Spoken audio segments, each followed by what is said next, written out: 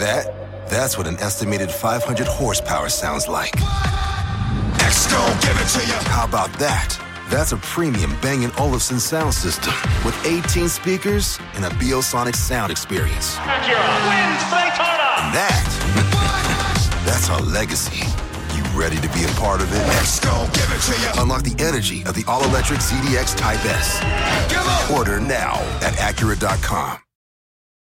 At Radiolab, we love nothing more than nerding out about science, neuroscience, chemistry. But we do also like to get into other kinds of stories. Stories about policing or Politics, country music, hockey, sex, of bugs. Regardless of whether we're looking at science or not science, we bring a rigorous curiosity to get you the answers. And hopefully make you see the world anew. Radiolab, adventures on the edge of what we think we know. Wherever you get your podcasts. This podcast is intended for mature audiences. Listener discretion is advised.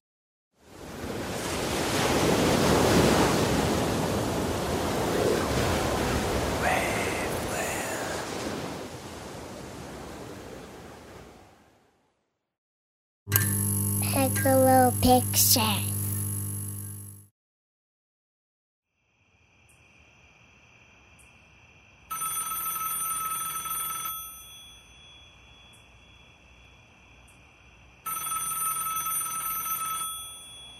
My wife almost always answered the phone.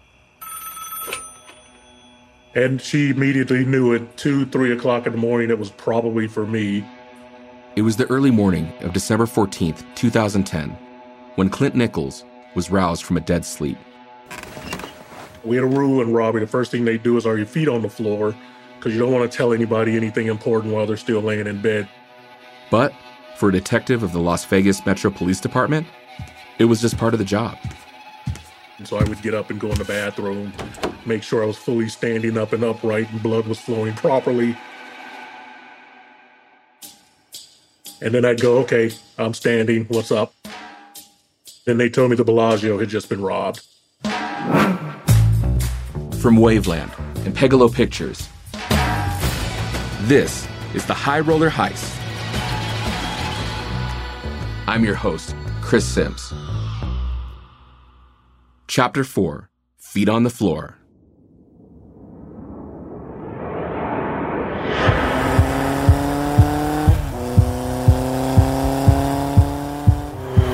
As authorities were beginning to respond to the robbery at the Bellagio Hotel and Casino in the heart of the Las Vegas Strip, the biker bandit was still making his getaway.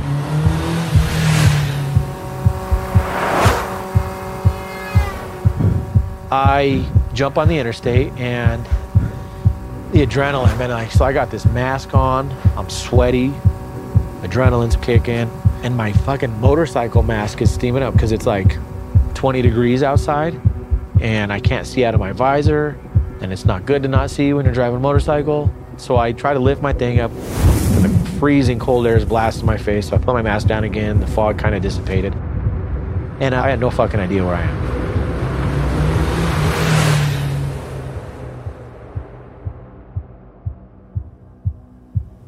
I pulled off into a residential area. And I'm not real familiar with Vegas. I kind of just drive off landmarks and GPS. Well, I pulled off into this alley. It's like 4 a.m. I just want to calm down, gather myself. I want to take this mask off so that I can see and not die, right? I don't want to run into a car. I do that, and this dude comes out of his backyard with like a flashlight. Maybe it's weird to have a motorcycle in your alley, I don't know. But he's walking toward me, got this flashlight, and I'm just like, oh, hey man, I'm okay, thank you. And I kind of go away, I'm just trying to get him to stop, right? And he keeps coming, and I say it again, I'm like, hey buddy, I'm okay, thank you. You know, I'm just pulled over for a second, catch my breath. And he keeps coming, so I'm just like, fuck this. I just drop my mask, start my bike, and go.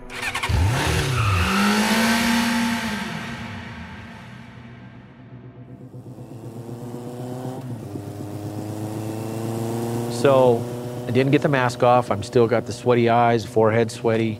And I realized that I'm fucking lost. I'm on some side street. I can't see anything. I don't know where the fuck I am. And I'm cruising. I'm trying not to have any attention drawn to me until I can see some sort of landmark. Because I'm not going home, I'm going to homeboy's house, Drew's house. There was a moment where I'm at a stoplight. I'm in the left-hand turn lane. And on my left is a police officer. I'm just waiting for him to make a move. He's probably waiting for me to make a move. I'm just sitting there like this, got my turn signal on. Just some dude on a bike, man. You know what I mean? Like, paying me no attention. 20 fucking degrees. I just felt like I needed to go for a motorcycle ride because that's what one does in Vegas at 5 a.m. So he keeps his cool. I keep my cool. He hits his blinker. I got my eye on him in the rear view, just keeping my head straight, like trying to keep an eye on him. And as soon as this motherfucker started to hit a left-hand turn, I just fucking dropped it in first gear and fucking pinned it. Probably doing 100, 120, wheel coming off the ground. And he fucking lit it up. He had to be 300-400 yards behind me. I'm grateful there was nobody on the road that night. It wasn't very busy because I probably would have been dead. I was mainly concerned about them getting a bird in the air. Once they had my location, you can't outrun a helicopter, man. So I needed to get as much distance between him and myself that I could.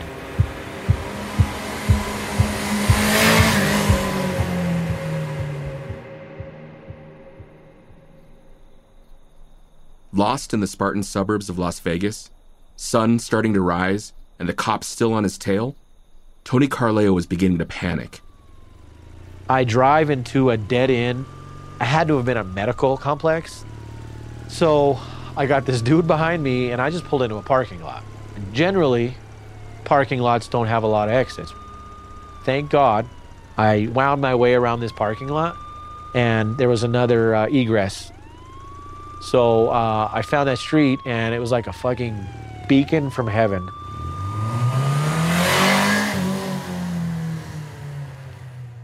And then, a symbol of freedom appeared on the horizon. I seen the stratosphere. Like, I know where that is. I know relevant to where I need to go, where I need to be, based on that stratosphere. So I was never been more happy to see a casino, you know what I mean? It's not even a good-looking casino. Shit's crooked. But, yeah, it was a beautiful sight.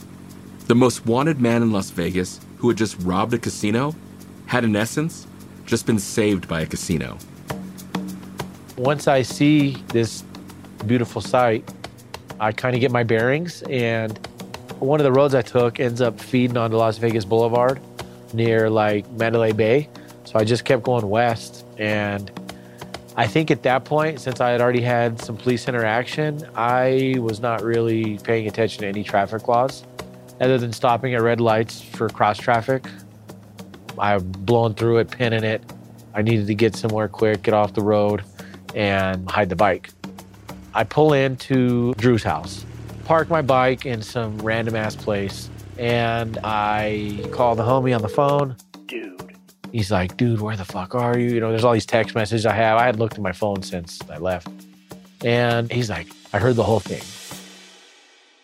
Turns out, when Tony had called Drew from the driveway before he robbed the Bellagio, he hadn't hung up the phone, and Drew stayed on the line for what was likely the most exciting phone call of his life. So this motherfucker heard everything from that phone call all the way through the robbery, all the way through the subsequent police chase. For like an hour, hour and a half, this phone call lasted, right? Like I didn't even know I was on the phone with this guy. I get up there and I had to do a whole bunch of stuff to get rid of the evidence. So I have my firearm, took the slide off and completely disassembled it. I remember walking around to multiple trash cans in these complexes. I would throw one piece of the gun in one dumpster. I would continue walking and throw another piece in another dumpster. I just threw random pieces in dumpsters sporadically and haphazardly.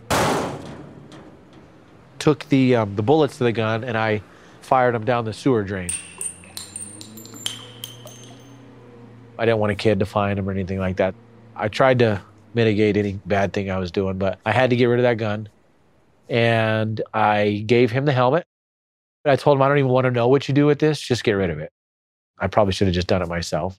So I told him I'm going to take care of him, but I didn't want to give him any of those chips right then and there because I thought he might do some stupid shit and get caught and then we'd both be fucked. I ultimately needed to get away from there. I left my motorcycle there. I didn't want to be there. I just wanted to be somewhere that I was a little more comfortable and in my comfort zone. In this moment, Tony's comfort zone was at Kara Carenti's place. Kara, meanwhile, had been up all night, wondering if Tony was actually going through with his insane scheme. I was up. I think I was up all night. He got back into my house and he came into my room and he dumped the backpack full of chips onto my bed.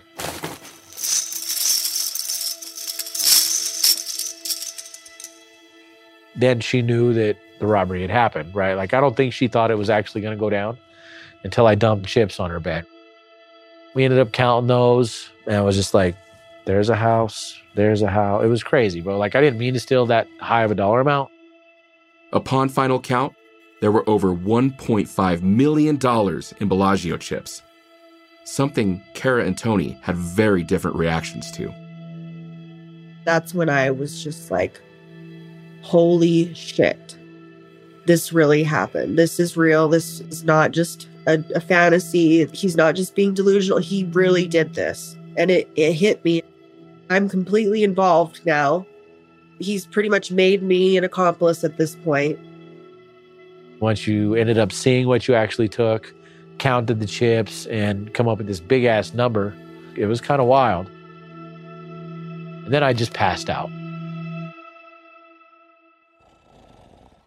Face planted on this girl's bed and fucking slept for like 16 hours.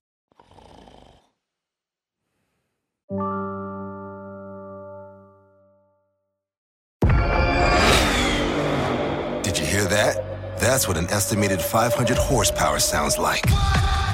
X gon' give it to you. How about that? That's a premium Bang & Olufsen sound system with 18 speakers and a Biosonic sound experience. Acura wins Daytona. And that's our legacy. You ready to be a part of it? X gon' give it to you. Unlock the energy of the all-electric ZDX Type S. Order now at Acura.com. At Radiolab, we love nothing more than nerding out about science, neuroscience, chemistry. But we do also like to get into other kinds of stories. Stories about policing or Politics, country music, hockey, sex, of bugs. Regardless of whether we're looking at science or not science, we bring a rigorous curiosity to get you the answers. And hopefully make you see the world anew. Radiolab, adventures on the edge of what we think we know. Wherever you get your podcasts.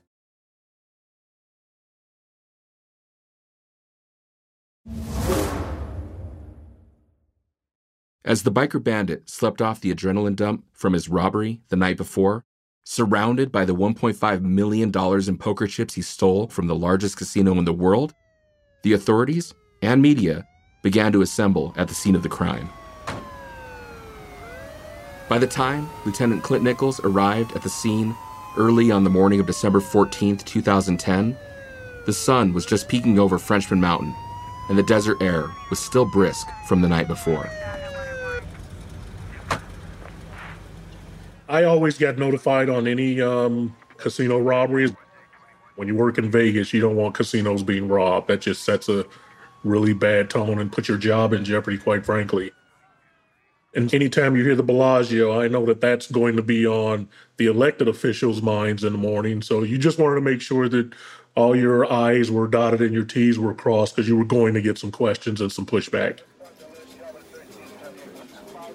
The crown jewel of the Las Vegas Strip had been brazenly robbed, and from the moment he first heard Bellagio, Lieutenant Nichols was very aware that the stakes were sky high for him and the rest of the Las Vegas Metropolitan Police Department. The Bellagio was a fairly new casino, and it was one of the nicest ones. When we found out the ultimate dollar amount, we knew that the Bellagio was going to be making phone calls. Those phone calls wouldn't be directed at me. They'd be directed toward elected officials and my boss's boss. And so I wanted to make sure I had all the answers. I always did the same things first. I always met with my supervisor on scene. He would have the best information to give me at the time. During that, the security director, he and I were joined at the hip as we started to walk through the events that occurred. We made our way up to the surveillance room, and we started to watch the video of where this guy came in, how he moved through the casino, tried to figure out what he took and how he left.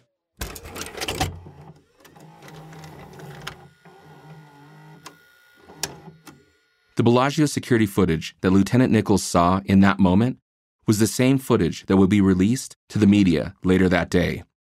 The same footage that would be played on news programs all over the world for months to come, and the same footage that anyone can still find online today. The camera angle is from the ceiling, mounted above the north porte cochere, which is a fancy way of saying the valet entrance. Looking down the long, wide hallway that leads to the partially carpeted floor in the casino.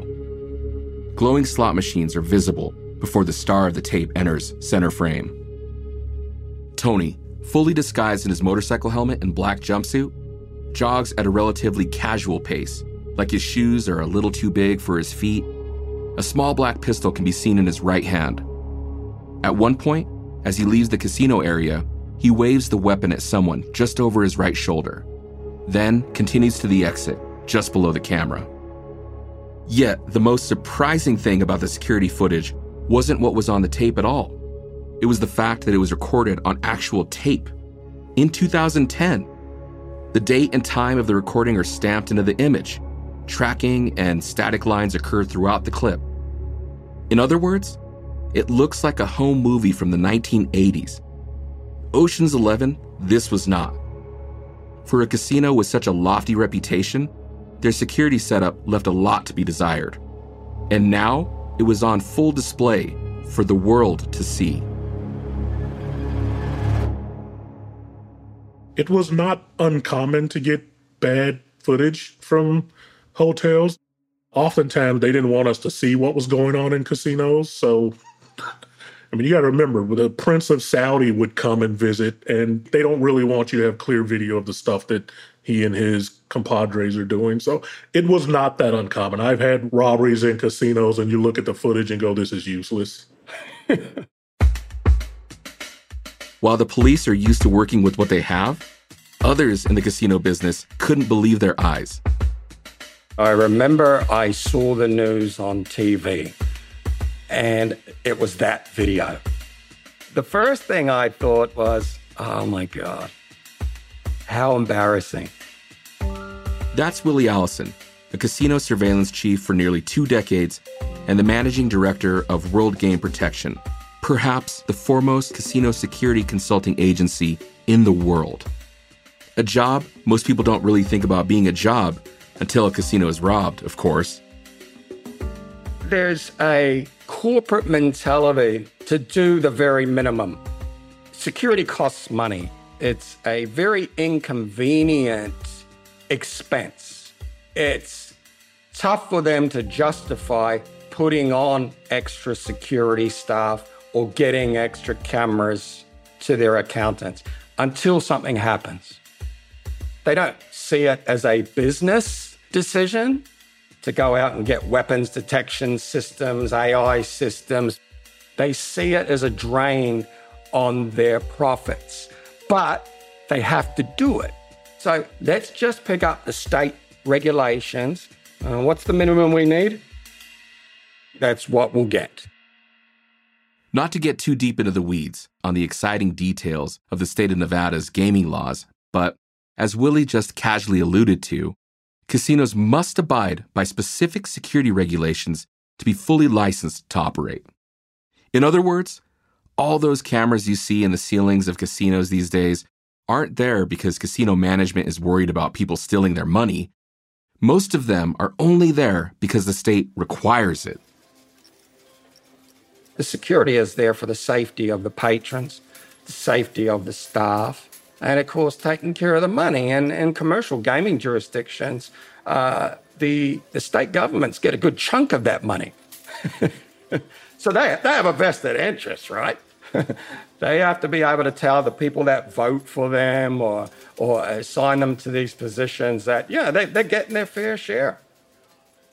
which explains at least some of the pressure Lieutenant Clint Nichols was probably beginning to feel that morning as he watched the grainy Bellagio security footage of the biker bandit escape the casino. Beyond the obvious, most likely a male suspect who rode a motorcycle and wore a black jumpsuit and helmet once covered in tape, they had little to no evidence to work with. In other words, whomever this man was, he might just get away with it.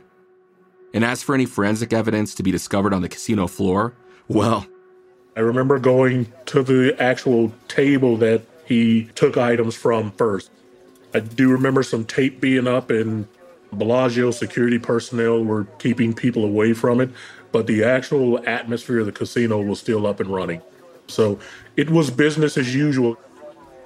I only tell you that because a few years ago we had another robbery, and long story short, we ended up killing a guy on the floor of the casino, and we had to shut the whole thing down, and boy, that was a nightmare. I didn't realize how much money casinos make in an hour, and when you shut them down, there is an impact to their bottom line. The Vegas news media was present even before Lieutenant Nichols arrived on the scene. They were now clamoring for any details on this rumored robbery at Vegas's biggest casino. I know the media in Vegas they infamously monitor their police scanners. They were staged outside. Bellagio is private property, so they wouldn't let them on property. I think I briefed them not too shortly thereafter. I received the information that I had, and we determined what could and could not be released at that time. Nichols stepped in front of the mic, ready to drop a bombshell. Early this morning at about 3:50 a.m., the Bellagio Casino was robbed at gunpoint.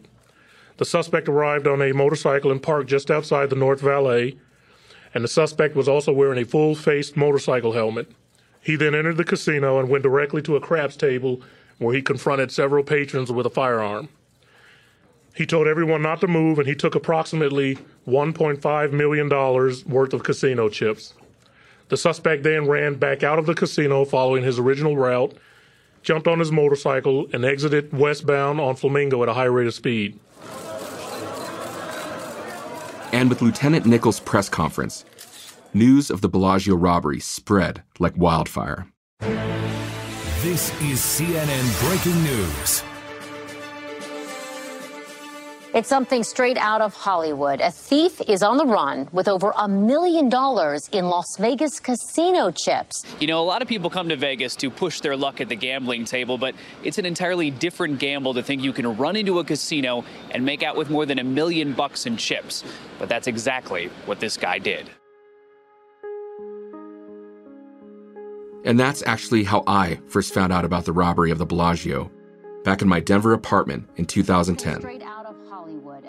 As a writer, I'd often leave my television on, tuned to CNN as sort of a comforting background white noise.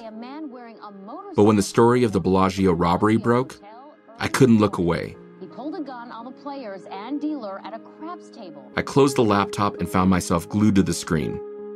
As a lover of mob movies, namely Scorsese's Casino, I was convinced robbing a casino was virtually impossible. Yet some dude on a motorcycle had somehow pulled it off. Tom Fuentes is a former FBI assistant director. He's now a CNN contributor. He joins us now from Washington. Tom, it's pretty extraordinary. They have all of this elaborate security at all of these casinos, and you can foil it simply by wearing a motorcycle helmet and walking into the casino.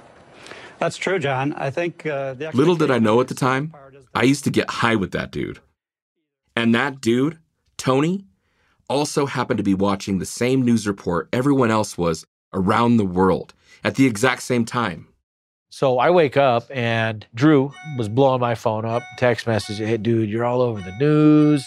It's crazy. This shit is huge. Call me, whatever. Like, he was worried about me to know where I was. And C had mentioned that she did a little poking around on the interwebs. The Bellagio robbery was mentioned quite a few times. And I started looking around and I'm like, oh boy. This really escalated. Much different from the Suncoast, which was not reported. This shit showed up in 32 countries and published in, every language known to man. It was probably a bad thing. Like, that much attention is never good. Then you got the whole fucking world looking for you. Definitely the Metro Police Department in Las Vegas. But the truth was, at least initially, the LVMPD didn't have much to build a case on. No leads and little evidence.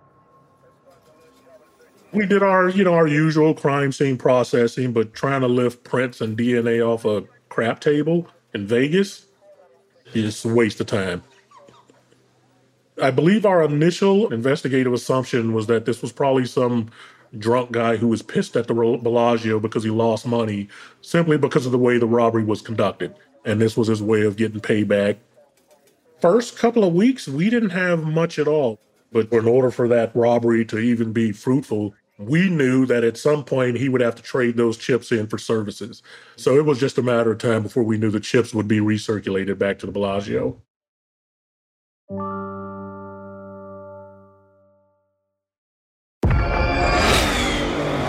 Did you hear that? That's what an estimated 500 horsepower sounds like.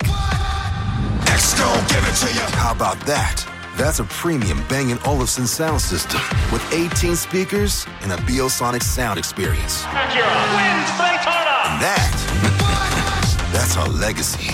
You ready to be a part of it? Next, gon' give it to you. Unlock the energy of the all-electric ZDX Type S. Order now at Acura.com. At Radiolab, we love nothing more than nerding out about science, neuroscience, chemistry. But we do also like to get into other kinds of stories. Stories about policing or politics, country music, hockey, sex, of bugs. Regardless of whether we're looking at science or not science, we bring a rigorous curiosity to get you the answers. And hopefully make you see the world anew. Radiolab, adventures on the edge of what we think we know. Wherever you get your podcasts.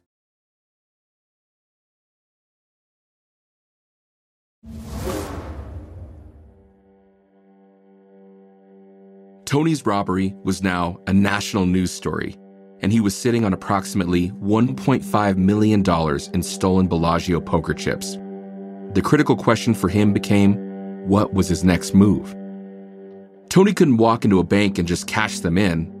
And then there was an even bigger problem: the types of chips he ended up stealing. As Tony had hurriedly swept them into a bag off the craps table while waving his pistol around, he'd gotten a wide mix of denominations, from common single-dollar chips to $25,000 chips. The $25,000 chips that the Bellagio uses are affectionately called cranberries. They are the color of a cranberry. They're like a pink, mauve.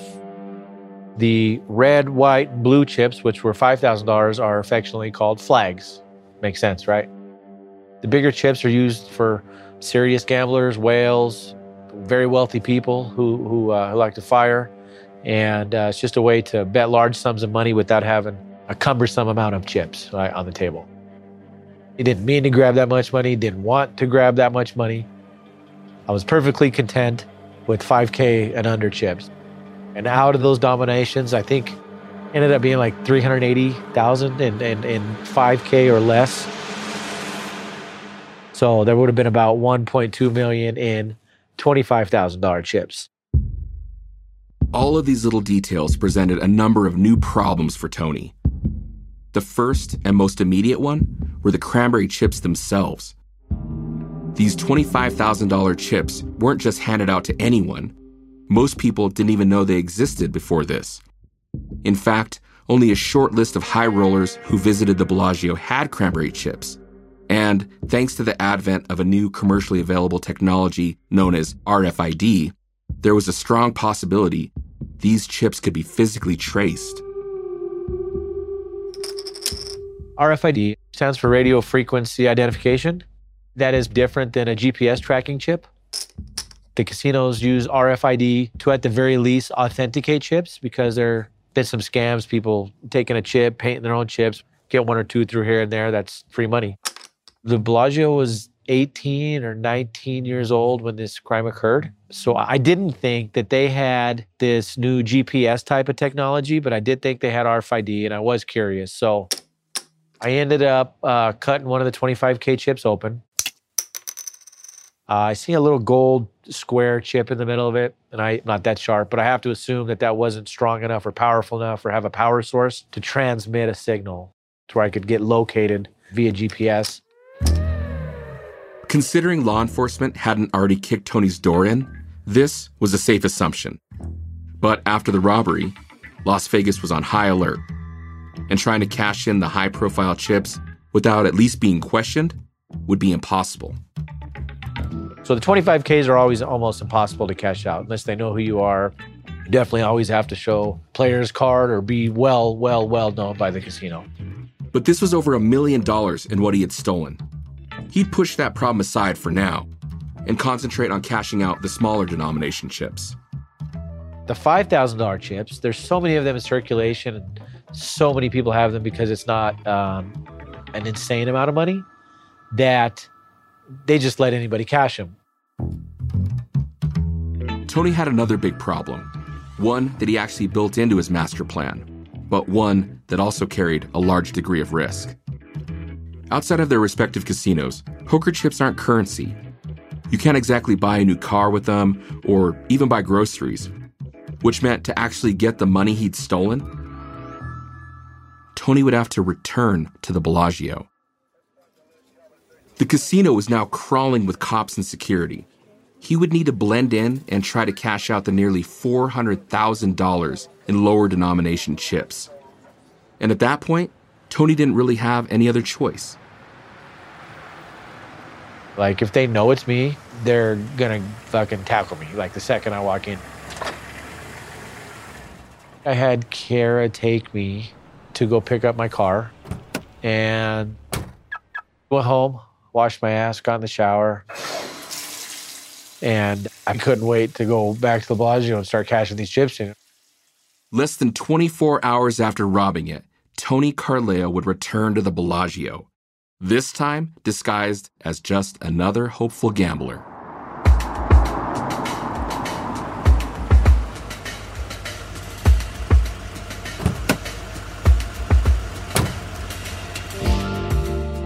I was nervous as hell, but confident at the same time. I didn't think they had any fucking clue who I was, but it was still like hella weird to walk in there. I got stolen property in my pocket, and it was like a really surreal, profound moment just walking in there. It was like kind of slow motion. You just kind of have these illusions and visions that you've created in your mind of, well, if the shit's gonna hit the fan, what's it gonna look like? And then I walked in, and I loved the smell of the Bellagio. And I remember as soon as that hit me and I didn't get tackled, I was like, oh, okay, well, here we go. Tony's plan would be to buy into a poker game for a few $1,000s. He would play with the chips in front of him and then subtly add some of the stolen chips to his stack. So, to a casual observer, he looked like any other gambler in a casino. After playing for a certain amount of time, win or lose, Tony would cash out this stack of chips, now seeded with stolen chips, and make a tidy profit.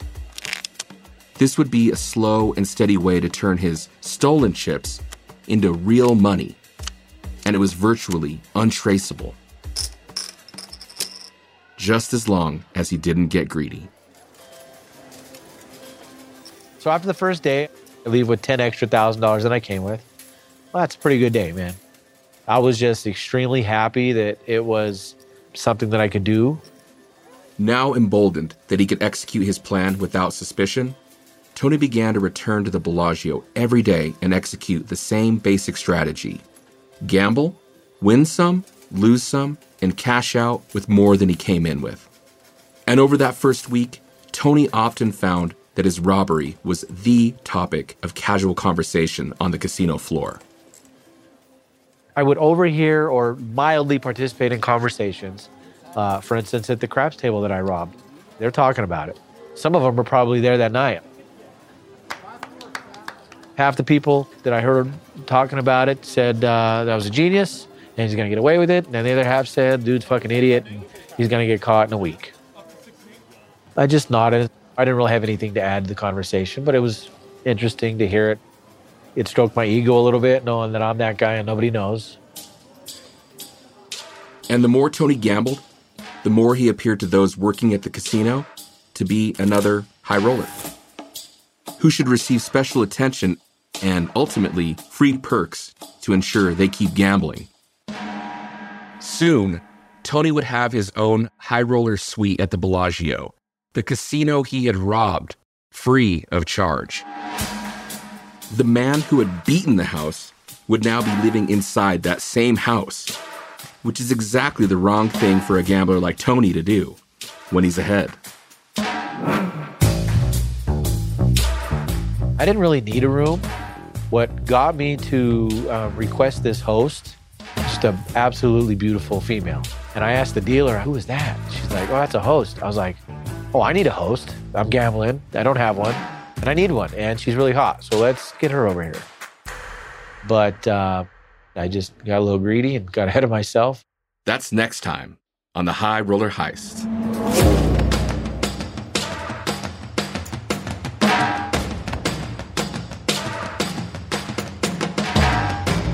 This episode of the High Roller Heist was created and produced by Eli Corus and Joshua Schaefer of Pegalo Pictures and executive produced by Jason Hoke of Waveland.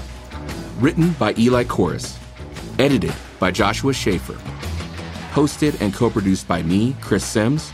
Co-produced with interviews recorded by Nicholas Sinakis. Theme music and score by Joshua Kleeb. With sound design and sound mixing by Craig Plackey. And host narration recorded by David Custard at CCM Studios in Denver, Colorado. A special thanks to the Denver Chop House and Brewery. Thanks again for listening, and don't forget to follow or subscribe wherever you get your podcasts, and leave a review.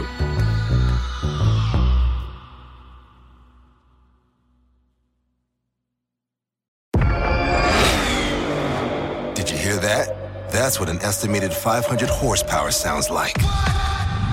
Gon' give it to you. How about that? That's a premium Bang & Olufsen sound system with 18 speakers and a Biosonic sound experience. Acura wins Daytona. And that's our legacy. You ready to be a part of it? Gon' give it to you. Unlock the energy of the all-electric ZDX Type S. Order now at Acura.com. At Radiolab, we love nothing more than nerding out about science, neuroscience, chemistry. But we do also like to get into other kinds of stories. Stories about policing or politics, country music, hockey, sex, of bugs. Regardless of whether we're looking at science or not science, we bring a rigorous curiosity to get you the answers. And hopefully make you see the world anew. Radiolab, adventures on the edge of what we think we know. Wherever you get your podcasts.